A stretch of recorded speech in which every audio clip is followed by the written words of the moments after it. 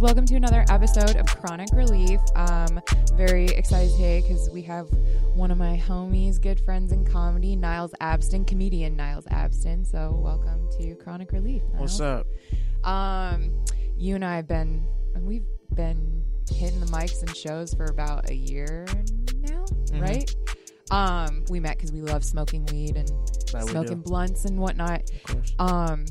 So basically, the goal of Chronic Relief, it seems to be like, I don't know, like mental health in our world is something like people are really uncomfortable with talking about, as well as weed, right? And these are like two really taboo topics. So I think it's important to kind of create the conversations around mental health and like have honest talks about our struggles and like how we pull ourselves out of these places and what tools and really like how it affects our creativity and our craft. For sure. So, basically, what was your pathway into comedy? I didn't move here to do comedy. It's funny. Like I actually told somebody I moved here I'm from Mississippi originally, but I was going to college in Oklahoma, and I got an internship out here to intern for this production company, and because I really wanted to just be a writer. I wanted to like be the next Shonda Rhimes or whatever that is. And so like that was like the thing. I was like writing little drama scripts. I remember telling a friend before I moved out here, like I'd never write comedy. I think that's stupid. Like I remember literally sending a text that said that, because like I enjoyed comedy, but I was like I could never write it. And then I ended up writing like some little short comedy thing, and somebody read it and they were like, yo, you should try stand-up. I'm like, whatever. I didn't know you could just try stand-up. I didn't know that was a thing. So I did it. I really liked it, and I was like, all right, yeah, fuck college. I'm just going to do this. And so I dropped out of college and moved here at 20, and I've just been doing it ever since. So yeah. You found comedy to be your thing. Exactly, yeah. What did you go to college for? I was a social work major. I wanted to be like a family counselor. Oh, shit. Like do stuff with like foster care and that kind of thing. Growing up in Mississippi, you have siblings? Yeah, I have a little sister. She's actually out here. She goes to Loyola Marymount. Oh, shit. Yeah. Smart family. Sure. I mean, you and your sister out here doing big things. Right. Were your parents supportive of your comedy? No. Really? No, they were not. They wanted you to be a social worker? No, they just wanted me to finish college because, like, that's what you do. Like, my dad's a lawyer and my mom has her PhD in English. So, like, me dropping out of college, I'm kind of like the black sheep in the family. So. Dude, like, I can so relate heavily. I love having guests on because I learned new things. I didn't know your dad was a lawyer. Yeah, he's a lawyer. He's one of the biggest lawyers in my hometown. He has commercials and all that kind of shit. So you get it to have these like really successful parents. Yeah. That like our generation, I feel like a lot of like these pressures come from like when we were going to like I feel like you're kind of around the same. What year did you graduate high school? 2013. Okay, so you're a lot younger than me. Yeah. But I feel like are you considered a millennial or are you the next gen? I'm the youngest millennial. You can be at millennial. I was born in 95. Yeah, I'm a middle millennial. Yeah. So we're millennials, and I feel like our parents' generation was obviously like better off than our grandparents' generation. For sure. And they just like worked so hard so they could give us this like amazing life. Yeah. But then the rules kind of changed on us. It completely changed because like our parents' generation, the whole like, oh, if you work hard and do this, that you actually will have X, Y, for the Z. most part, if you Guaranteed. just worked hard and got a degree, yeah, you could have a job. And that's what they instilled in exactly. us. And so you have like this whole generation of people is just like, oh, but I worked hard, shouldn't I just have it? Well, and then they think like we're entitled, but it's really like we did everything you asked us to Exactly. do. Now where's the end of your bargain, right? Yeah. So like I understand, like why a lot of our generation specifically struggles with like insecurity, depression, mental health, just like because it's not like I don't want to say we were lied to, but like I had this conversation in the last podcast. I really wish like the adults would have sat us down and just been more real with us. For sure. But I'm not sure they even knew. You got a whole generation of people that thought they were going to be president and CEOs and all this bullshit. I remember being 5 years old, my first day of kindergarten. You know what my parents told me on the way? They tell me in the car on the way there, we want you to be valedictorian. Nigga, that's 18 years from now. What the fuck are you telling me this shit for?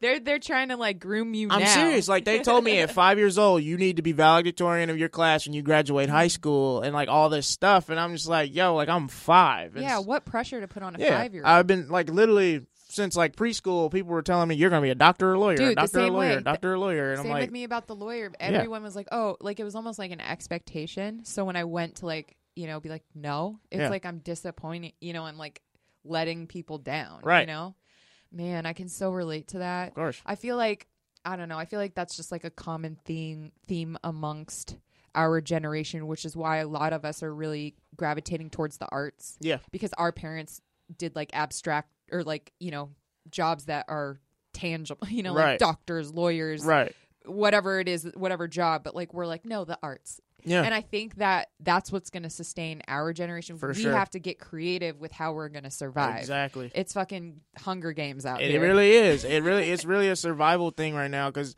I remember when I did tell them I was dropping out of college, like my mom just instantly started crying. And like I remember looking on her face, like, "Yo, like you've been saying all this shit about how you believe in me my whole entire life." They just are like they work so hard, and they didn't. They probably just don't. It's probably taken them some time to realize, like, okay, well, this is what you need to do. Yeah, you know, this is what's gonna. If I'm telling you, like, you didn't graduate, but did you ever work an office job? I mean, I interned in an office. But I didn't work. Man. I didn't technically work there. That's my other thing too. Internships are bullshit. You should never work for free. I learned a lot and all that kind of stuff, but I didn't make any connections because they didn't give a shit about me. And that's why I think that like internships are only available to a certain demographic of people who can afford to work for free, and it leaves like a whole other demographic who will never get that experience. The only reason I was able to do it was because it was a part of a college program, and they paid for like where I was living and stuff like that. I stayed an extra year in college just so I can get an internship, because by the time I had graduated with my bachelor's, there was like no jobs available, and I had no experience because it was still like entry level position, minimum of 7 years experience. And that ridiculous? It's an entry level position, but a third of your life you need to have experience. I'm like, I'm 21, like when would I don't know, I just exactly. So I think that we're gonna, it's almost like an awakening, you know, because it's taken me a couple years personally to come to terms with, okay, my life may not look the way that other people, like especially my family or even myself, because I think I was one of those people that, I'm going to go to college. Yeah. I'm going to find someone. I thought I was going to get married at 23 and then I'm going to have kids and I'm going to have a career, whatever that may be, and it's going to pay me enough money, and I'm going to live this life just like my parents did and like happily ever after. And I think that it makes me feel better to know that like we're all kind of going through it together, no matter what, unless like you come from like a trust fund family or a family that has like a business that you can just go into. And I was never going to go into my family business of law. I never wanted to be a lawyer. That was never an option for me. I guess it kind of like makes me feel better we're all in it kind of together. For sure, like you know other people are struggling too, I guess, you know, but it's rough. But I think for our generation it is rough, but I think pressure makes diamonds. Oh, for sure. And I think that some of the greatest art and comedy and whatever will come, a new wave of that will come from this generation. No doubt. I was having a conversation with some of my friends the other day saying how like I feel like in the next couple of years, it's going to be like a whole like new wave of like comedy and art and different other parts of art that have comedy infused in it. Because I think this generation of comedians is figuring out ways to put comedy in things that there's never been comedy in. Right. Like comedy and weed is always going hand in hand, but like comedy and weed. Yeah, like but it's new, you know? And I just feel like the old guard is about to have to kind of move out the way, because I see things at open mics that are way better than I see on Netflix and Hulu and HBO. And I'm just like, yo, these are people that are sleeping in their cars and eat once a day and all this kind of shit. And these people are getting $15 million deals on Netflix to do stuff. I hate to say it. It's always kind of feel like been like that. Yeah. There's always going to be that story of you hear that guy that guy never made it, but he was so talented. And that's the thing. Whatever. The right person is going to get plucked. They're going to blow people's minds, and nobody's going to want to go back to the old bullshit, and it's all going to change. And so like it's going to be interesting. Yeah. I think the next 5 years are going to be really interesting with like millennial comedy and art and this kind of stuff, because I just feel like we have an awareness and a voice that hasn't been in art in a long time. Right. The millennial voice is in the struggle.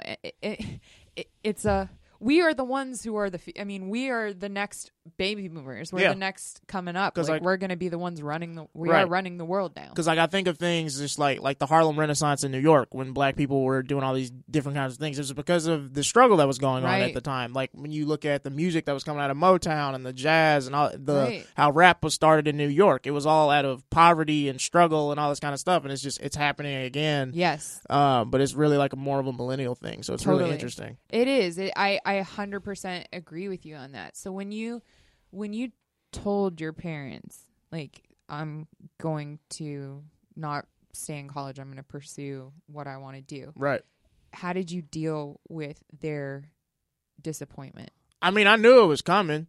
So you had already mentally prepared I knew yourself. It was coming. I mean, I didn't know, like, my dad didn't talk to me for like a week. Right. Like, he just, like, when I said it, he just, like, looked at me, frowned, and just walked out the room.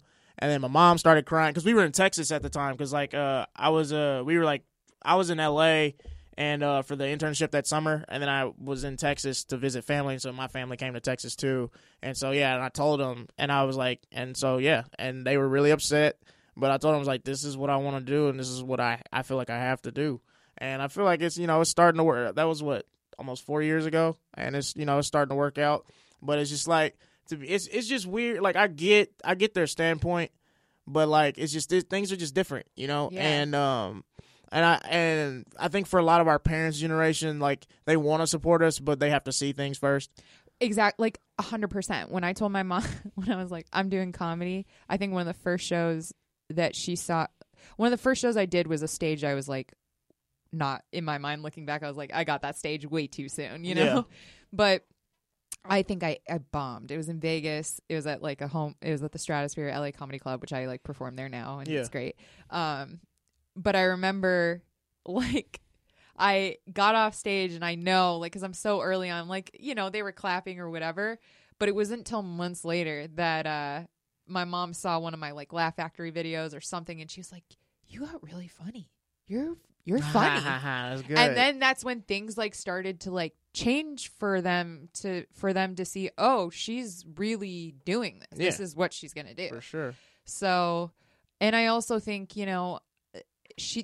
they've seen me try, like I did the corporate thing, I got like 17 degrees. I did everything. Yeah. I was like, I'll do whatever you ask, Yeah. And it just didn't work out. I couldn't hold a corporate job longer than a year. Right. It fucking made me so depressed. Yeah. I like would lose, like I just didn't have a personality. I totally get that. And I think that like that's the thing that bothers me about colleges is they're still pushing that path as a way to success, and it is not. There's not one corporate job, at least in LA, that will pay you enough to live out here without some support or help and or not struggle. Out of college, at least. And the thing is like you did not go to school just so you can like struggle so much. Yeah. Like that but the thing is that's the reality is you are going to struggle no matter what, unless you have a job laid out for you or your parents are willing to help, and even then, like, there's only so much that they can do because that only lasts for so long. And you need to find something that's going to at least sustain. Yeah. And I think that, especially, like, I think it's got to be difficult. Well, it's difficult for men and women differently. Women for us because a lot of us are delaying marriage and having kids because we just can't.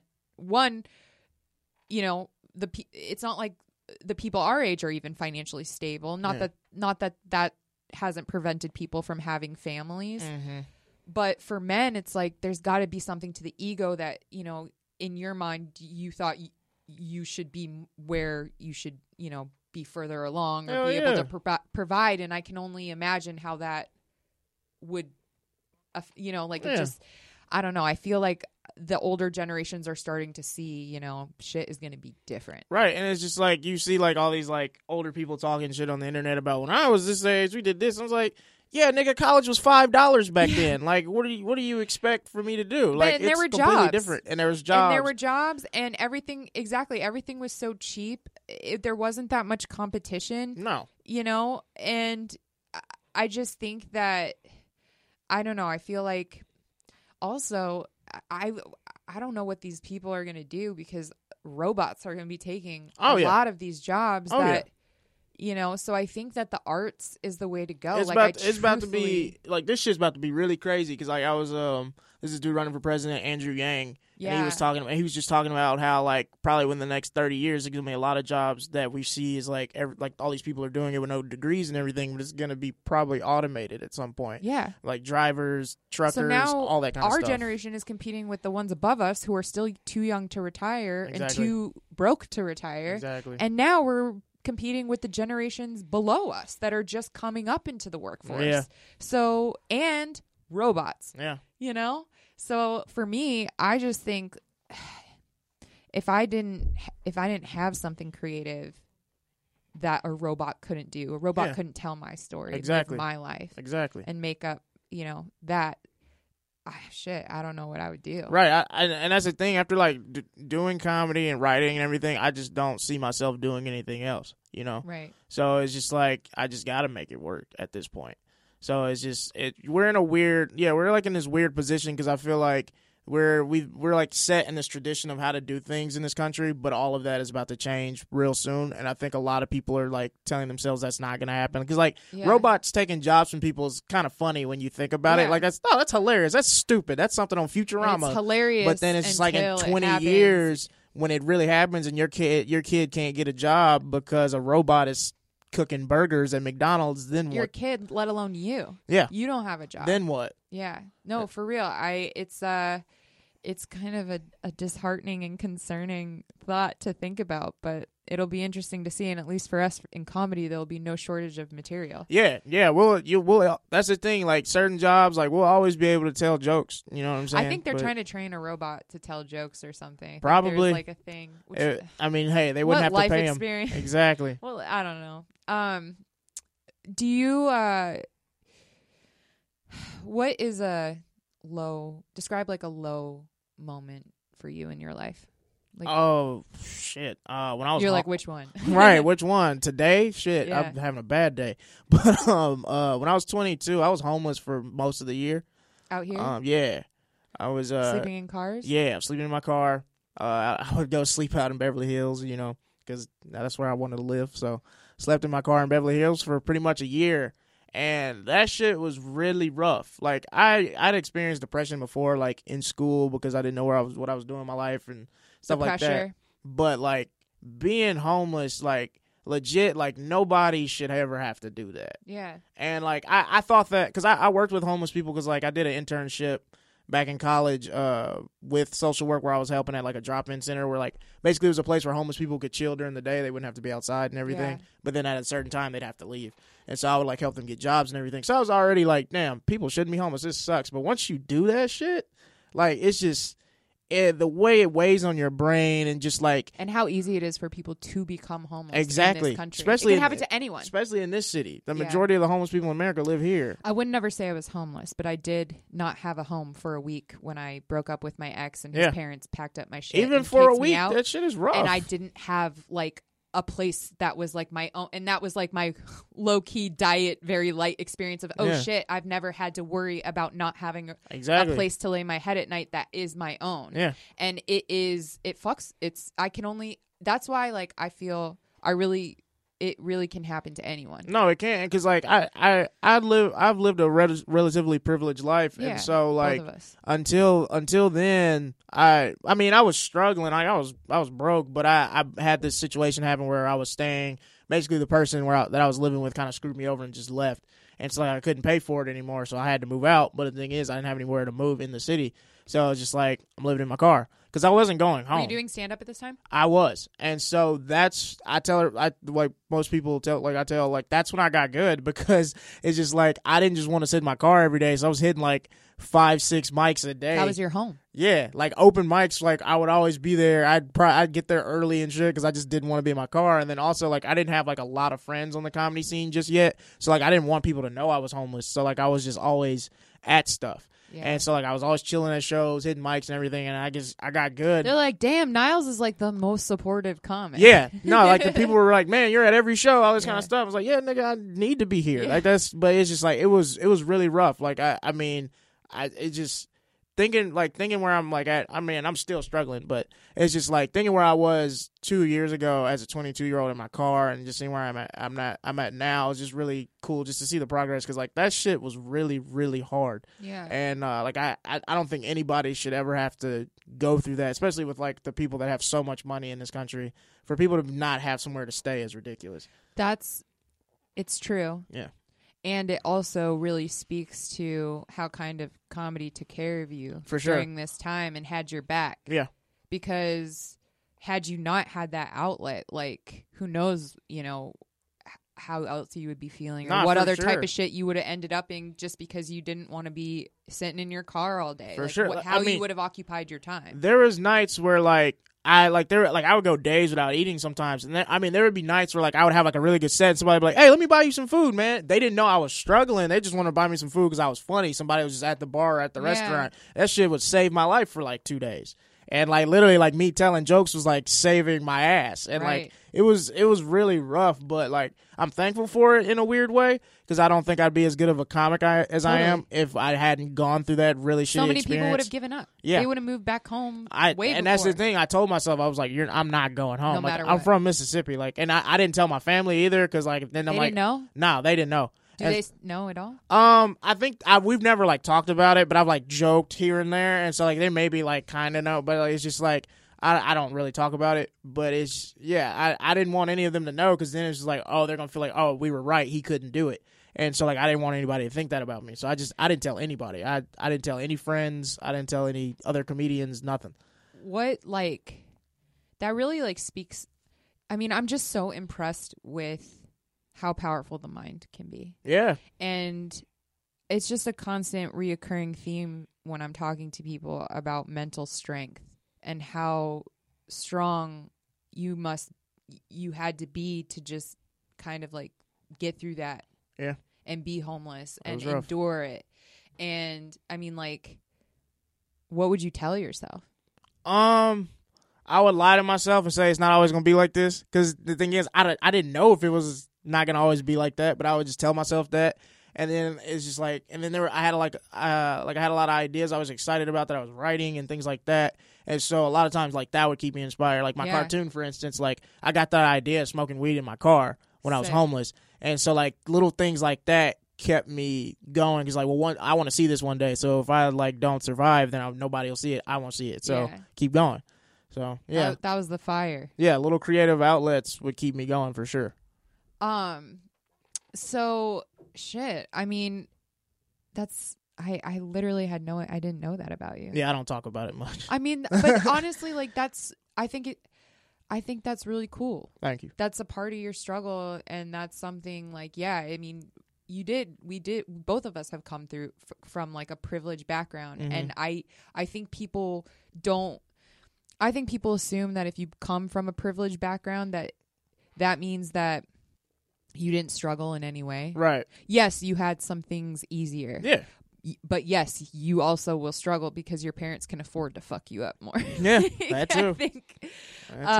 But I think that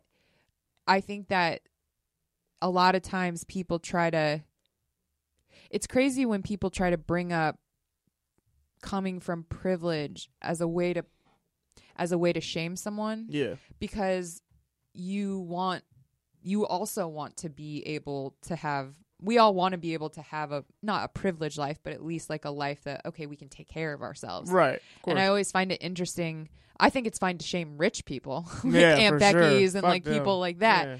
But like, you know, people who come from families that financially were be able to support them, you know, when they were younger. Yeah. I don't think that's healthy to shame people for that either. It's really interesting in like communities of color with that too, because like growing up in my family, like my dad was probably like at the time, still today, my dad's the most successful person in our family. Really? Yeah, him and his younger sister, she has a really good job. She works in like business and everything like that. She's worked for like Frito-Lay, like huge corporations. But really, like my entire life as a kid, my dad was the most successful person in our family. So if we had like took people in our family on vacation and things like that, my dad was probably paying for it. If Right. like we went out to dinner, everybody, we were probably like my dad was probably paying for it. So like I feel like people in my family looked at me and my little sister as like spoiled, Right. and I want to start writing some jokes about it. Is like in like certain black families when a lot of like my family struggled like a lot. Like my like literally like my dad, like I'm 2 generations from sharecropping. Like Right. my granddad sharecropped from 5 until 18. Right. Your parents are both self-made. Yeah, for sure. And so like other family members like look at me and my sister like we were spoiled, and I'm just like, no, like my parents just did well for me. And I remember being 1,000%. like 9-10 years old defending myself to like 30 and 40-year-olds. I'm like, you just jealous old people. Yeah. Like, I'm sorry your parents didn't Totally. have certain things. Like I'm that's not my fault. Yeah. And But that's like a reoccurring theme that I just see, and it's like I get it because I can only imagine what that would look like to someone, but at the same time they have to realize context. Like same with my parents, they weren't like 2 generations from crop people, but sharecropping. But my parents, like my grandparents, they didn't come from have money, anything. yeah. They Right. were just blue collar, worked at a Yeah. retail store. My grandfather my grandfather sold insurance. My other grandfather was a military. Yeah. Like, and then my parents worked their fucking asses off, especially my mom, because she went to law school and started having a career in a time when most women didn't do that. Right. So, they really instilled in me, and just like your parents instilled in you and your sister, like the value of hard work. Yeah. And that's the thing that like kind of upsets me is people think that just because, you know, my parents did well, that I didn't work as hard. Right. I worked hard. Yeah. I got into college. My mom didn't have to suck anyone's dick or buy a building. Like they wouldn't have. They wouldn't have. They're Jews. They wouldn't have thrown waste their money away. Right. So, I mean, it's all about perspective. For sure. And I just think that, I mean, like, I look at some people who didn't grow up as maybe financially as fortunate, but they had super loving parents. And I'm like, that's currency. You can't. That is currency as well. I mean, I'm always jealous of kids who have parents that literally supported them. Like that guy last night, Niles and I were at a show, and there was a white rapper on the stage. Like his parents loved him, you know, Obviously. like enough confidence that he could get to up do there that, and rap about ramen. Your parents definitely support you, You know? if you do some bullshit like that. That's what I'm saying. Don't bump my man Niles for that shit. Yeah, that was. I looked at him. No, we're good. We're not entitled. We are grateful. Right. We're grateful for all spots For sure. and where we are in our lives. Last night was fun. But I mean, last night I was like in a bad mood. You know, I've been depressed. Like we're all going through it, you know. And even though there was only 4 people, like, and I was just sitting there almost falling asleep, like I had a great time up on stage. That was great. Like I felt really good getting off. That's you good. know? That's what it's So about. I don't know. I'm so grateful for like, even though I kind of discovered comedy like older. I was 29 Okay. when I first started. I'm 32 now. So I'm just grateful like I found it. Yeah, for You know? sure. And because to be honest, like I live with depression. It doesn't even matter if I had comedy or not. But I feel like now I just have something that I'm working towards and something that I feel like I'm a part of and that I'm going to be a part of. Whereas before I was just like aimlessly wandering around. Same. What is my purpose? And I think that's the other thing our generation kind of struggles with is, okay, if we're not going to have these jobs and if we're not going to get married and have kids, then like, what are we here for? What is our purpose? Yeah, because I feel like, especially like coming from the South, like I feel so bad for like the girls, like legit, like they just tell you, yo, you're supposed to get married and have kids. Yeah. And so like a lot of girls I grew up with, that's like what they're doing. And I was like, yo, like you probably could have done something way. I feel like some people, that is their dream.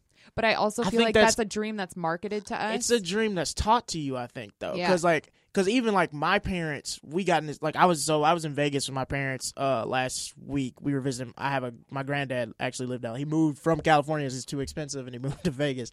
And so I remember we got in this argument because I told him, I was just like I told him like I don't know if I'm gonna have kids, but if I do, I don't want having a child being the biggest achievement I've ever had. And they were like, oh, but you'll understand when you have children. And I was like, yo, like, y'all are successful people. There's no way in your life you look at me and you're like, you're the biggest achievement. That's bullshit. My parents don't look at, like, their careers are amazing. Right. And I would never want to take or measure or be like, I'm the most important thing to happen to you. And there are people and parents and kids that is very true. Yeah, fuck and that. I think that 100%. I agree with you 100%. I literally looked at my dad. I was like, are you going to be okay with me not giving you grandchildren? Like, I'm already starting to prepare them for like that being. My mom's super upset whenever we talk about it. So I just don't even talk about it. I mean, we're both still because my sister doesn't want to have. I don't think she really wants to have kids either.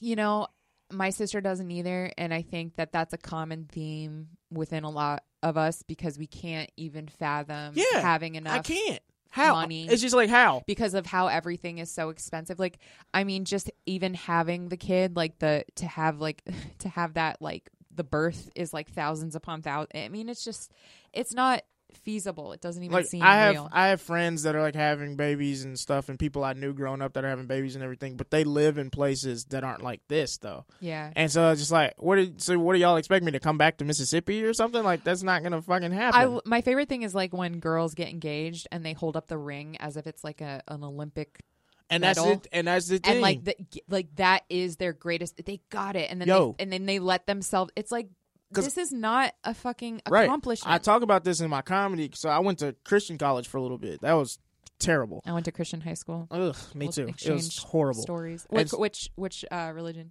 It's just non-denominational racist Christian people. And so like I went to Christian high school and Christian college in Mississippi and Oklahoma. So you can already understand what that was like. White.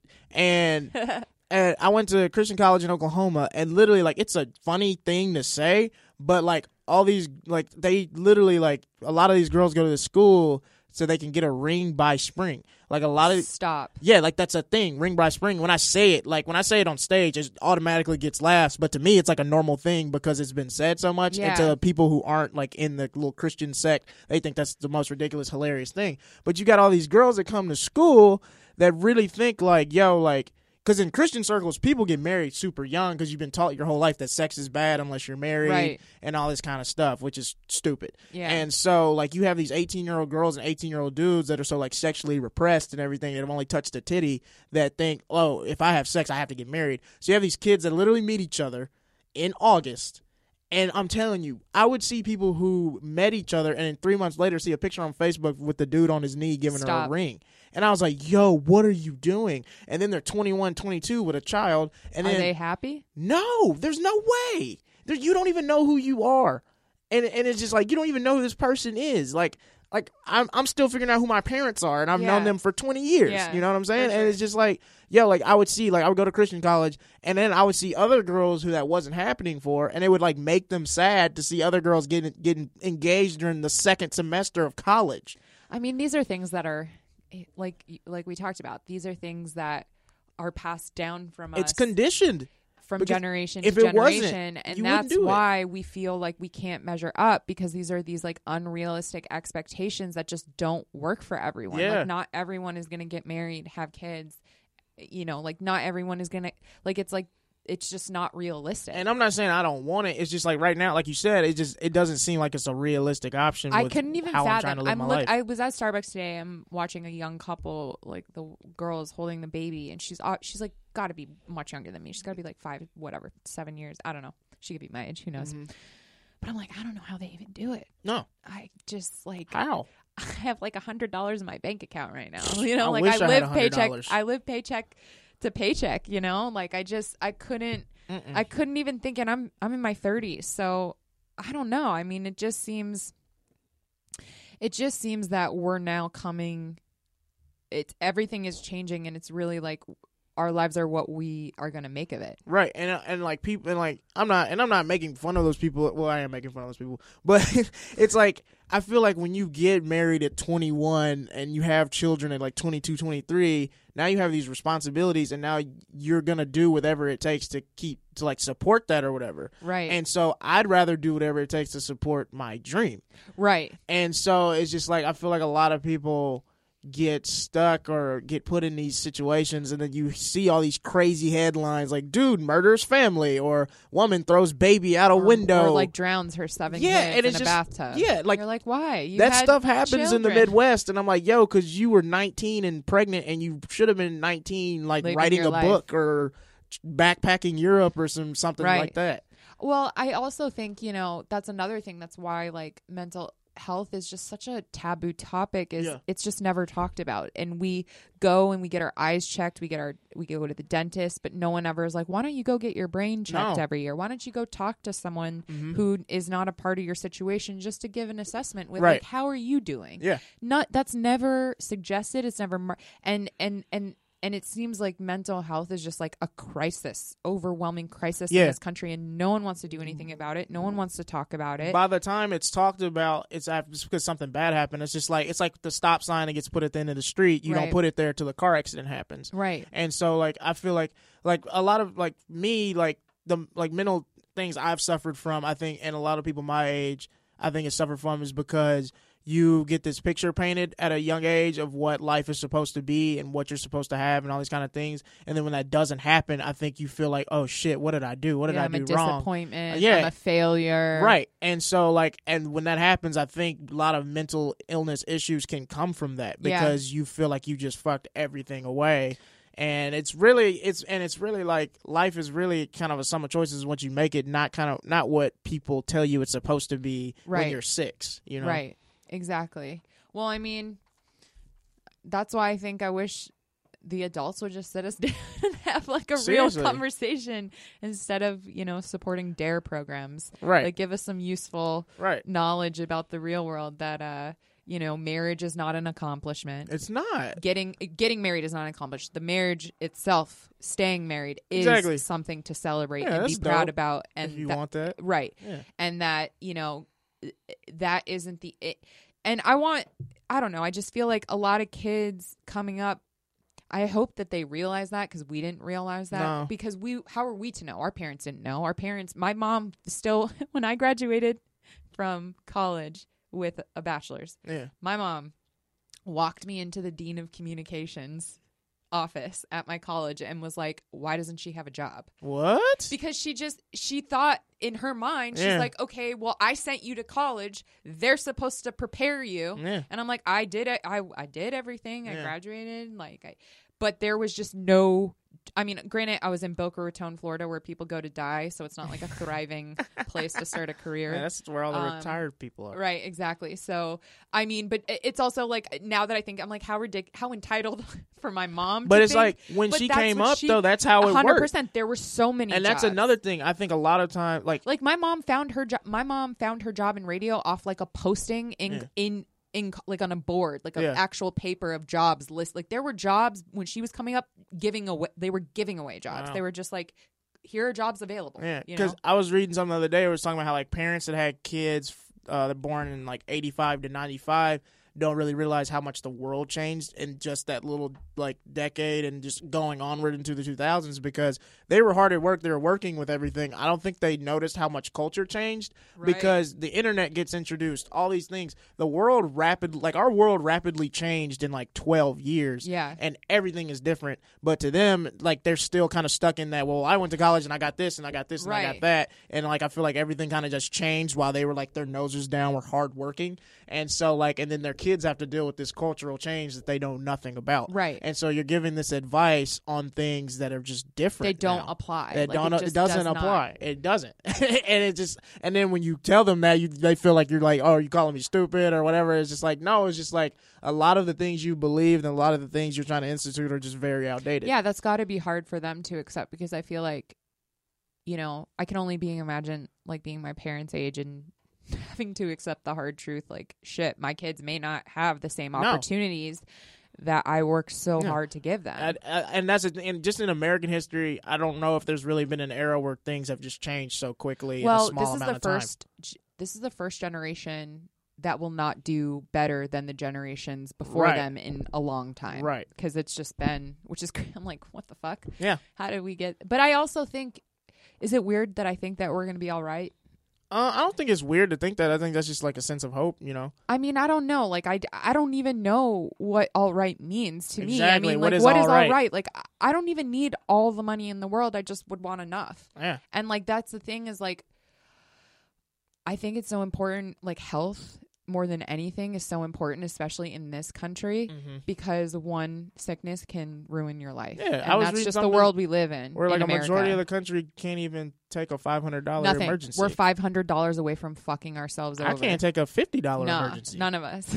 I just got an oil change today, and I don't know how I'm gonna eat the rest of the week. So it's just like we're gonna get Niles some burgers or something. It's just it's it's literally crazy. Because and just so many things that happen, I guess politically, that kind of just happen under like our parents' noses. You know what I'm saying? Like just everything from like the bank bailout in 08. Yeah. Like I've been watching this documentary in the 2000s on Netflix. Yeah. And wait, so, you gotta watch.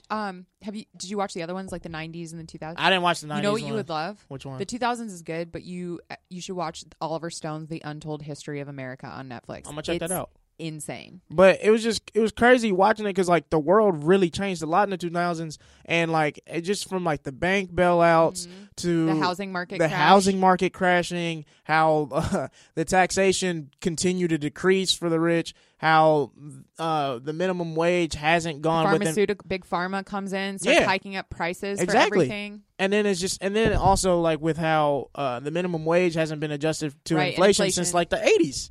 Because, like, honestly, like, I was reading something where technically minimum wage should be, like, $24. At least. At least $24. When I first... It's $7.50 where I'm from. Wait, no, $7.25 where I'm from. Yeah, and probably lower in other parts, maybe even other parts of the I remember country. when I was in high school, me and my friends were all working at a gym. We were all making $8.50, and people were jealous of us. Dude, I was making way more money when I was younger than I am now. Yeah, I was 16 making $8.50 an hour. Doing jobs that, people legit were jealous of me. Doing jobs that, like...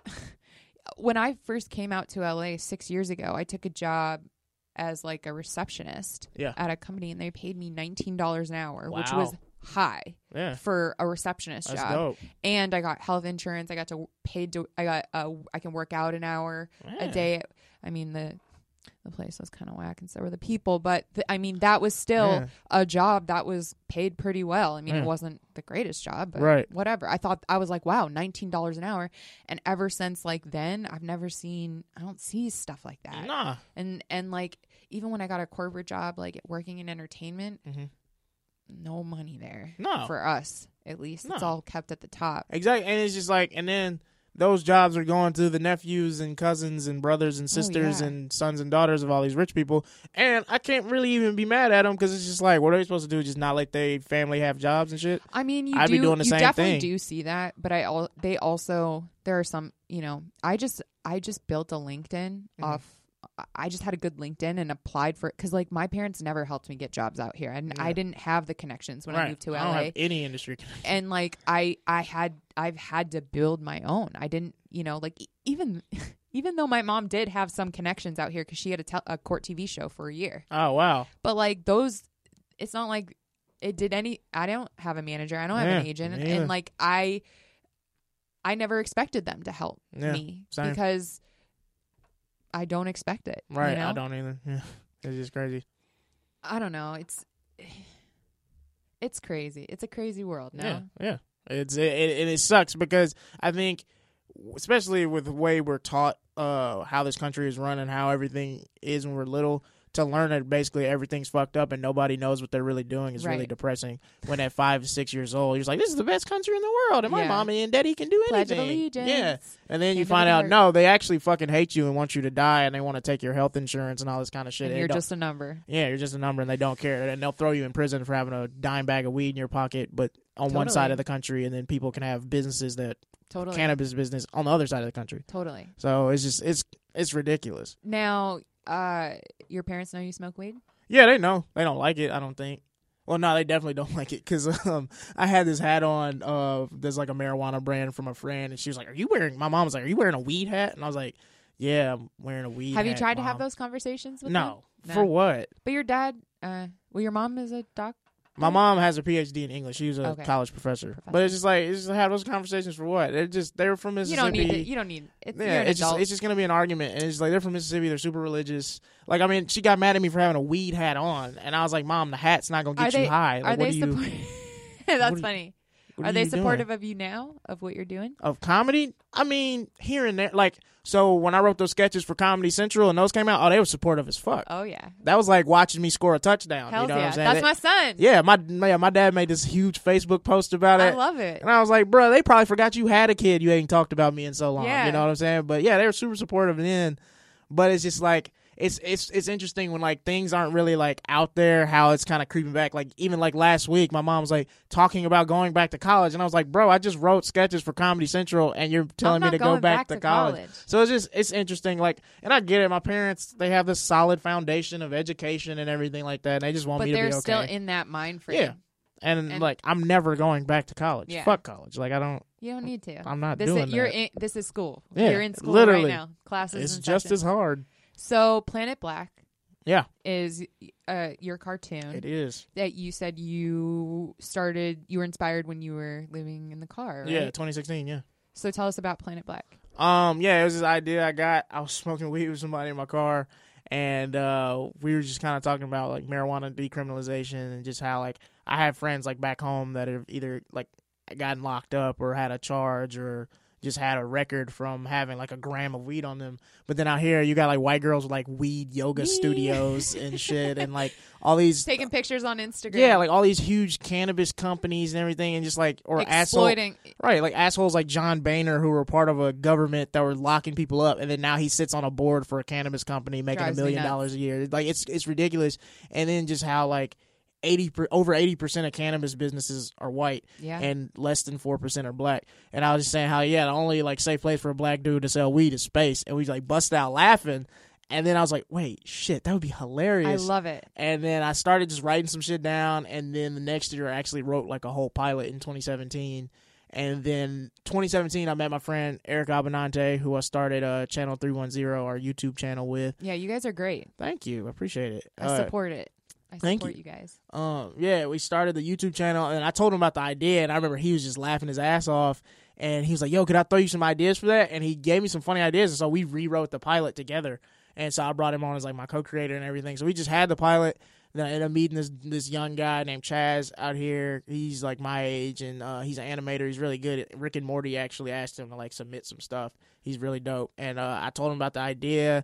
We got a couple dollars together to pay him to do it. And so we're working on that now. What's up. And so like the premise is basically this alien planet is in an economic crisis at the moment, and like all the aliens are about to revolt against the king.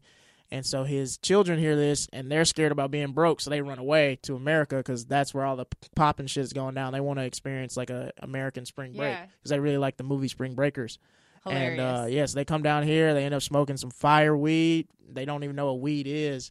And they're like, yo, like everybody's buying this stuff. We should take this up to space and sell it and save everybody. Yeah. And so they got to abduct the weed dealer, which is the character I voice, Eugene. And so they abduct him, take him up to space, give him the ultimatum. And I'm just like, duh, like being black in Alabama and poor or living like royalty on a space planet. Let's do it. And so, he basically the one condition is he wants to bring his cousin, who is voiced by Arthur Hamilton, a friend of mine. And then his grandma, voiced by Clea McNeil, another really funny comedian. She's great. Yeah. And so, we're going to be this black family in space selling weed. So, yeah, that's and I'm the I'm a voice. You do. I'm she the white lady news reporter. She's a news reporter, and like the cool thing about that is that little snippet is going to be at the beginning of every single episode. Oh my god! So like that's how I want to start every episode. Yeah. So you're going to technically be on every episode. So yeah, this is so cool. Yeah, but now it's people fun. can donate to the show on patreon.com/Planet Black. You know, if we're trying to do it because like there's not really any black and brown media like with marijuana or stoner comedy or anything like that. Totally. So like we really want to change that and try to bring some like diversity and inclusion into the cannabis community. And what better way than jokes, you know? No, I mean this is I love it. I loved the pilot, the teaser. Thank you. Yeah, trailer dropping on 420. Yeah, no, I really believe in you guys. Thank you. It's super, super funny, and I definitely I see it on like on Comedy Central, I can't wait. Adult Swim or something like that. I want to. Netflix even. Yeah. So I feel it. I feel like good things are gonna come. I hope so. I need it, dog. Yeah. I mean, okay. So you said you were feeling down today. Like, what do you do to pick yourself up? How do I write. I I have, because I have like a lot of things like I write at one time. Yeah. And so like I write, or I like try to think of some new jokes. I hit a mic just to go laugh at other people, because there's just so many funny people out here. You'll hear something that you like, you know. Yeah, I find like just if I'm feeling down sometimes, it just helps to be around funny. Even if I'm, you know, just go sit in a mic or a show and just sit in the back and kind of just, it's therapy, right? Yeah, because like I didn't ever want to be a stand-up till I moved out here, but I would always listen and like watch like Chris Rock and Cat Williams when I was younger. Love them. Just to laugh. And so it's just funny that like now I'm doing that. Hopefully, you know, somebody would listen to my stuff if they're ever feeling down, you know. Oh, they absolutely will. Yeah. That's going to happen. Thank you. What where can people follow you, find you? I'm on Instagram at the Niles Abston Show. And then I'm on Twitter at Niles100. And then you can follow Planet Black at Planet Black is BLAK though. And then you know, check out our YouTube channel, Channel 310. We got like 7 different shows, other weed shows that are pretty dope. Like Rachel, you've been on Blunts and Brunch. I love Blunts and Brunch with Arthur Hamilton. Hell yeah. And then I think we got you on the High Tonight Show next month, something like that. Yeah. So that's pretty dope, you know. It's a majority of people locked up in prison for weed are black and brown people. Then our hosts are black and brown. That's what cool. I love, like what you guys are doing. It's so true. I'm part of the problem as well. You're not. Not part of the problem, but like I want to use my. I never want to. I'm very self-aware of like I am a white girl who smokes weed and I'm in the industry, but I also always want to use my platform and my privilege to... Right. It's just, you got to be aware of what space you take up and then how you can offer that space to people that don't usually get it. Yes, I'm always about how can I be of service? How can I... Because that's what makes me feel good. And I think that's what it's about is... And someone told me recently, she read my... what did she read? She read my moon sign. My horoscope. And she said that... good things will come to me by helping the underdog. That's awesome. And I love supporting the underdog or people that like are weird or just like, you know, I like friending the bizarre or just, I love that. All of those things. I mean, you are. No, we all are. But I mean, just like, I love that. And I love what you guys are doing. And, yeah, I'm happy to support you. So, and thank you so much. And I can't wait to, you know, grow with you and see for sure what we do. And no doubt about it. And so thanks for coming on today. No, thank you for having me. This was really fun. Another episode of Chronic Relief. You can follow me at Wolfie Comedy at Wolfie Memes, and thank you to our sponsor at Top Tree. All right, guys, have a good one.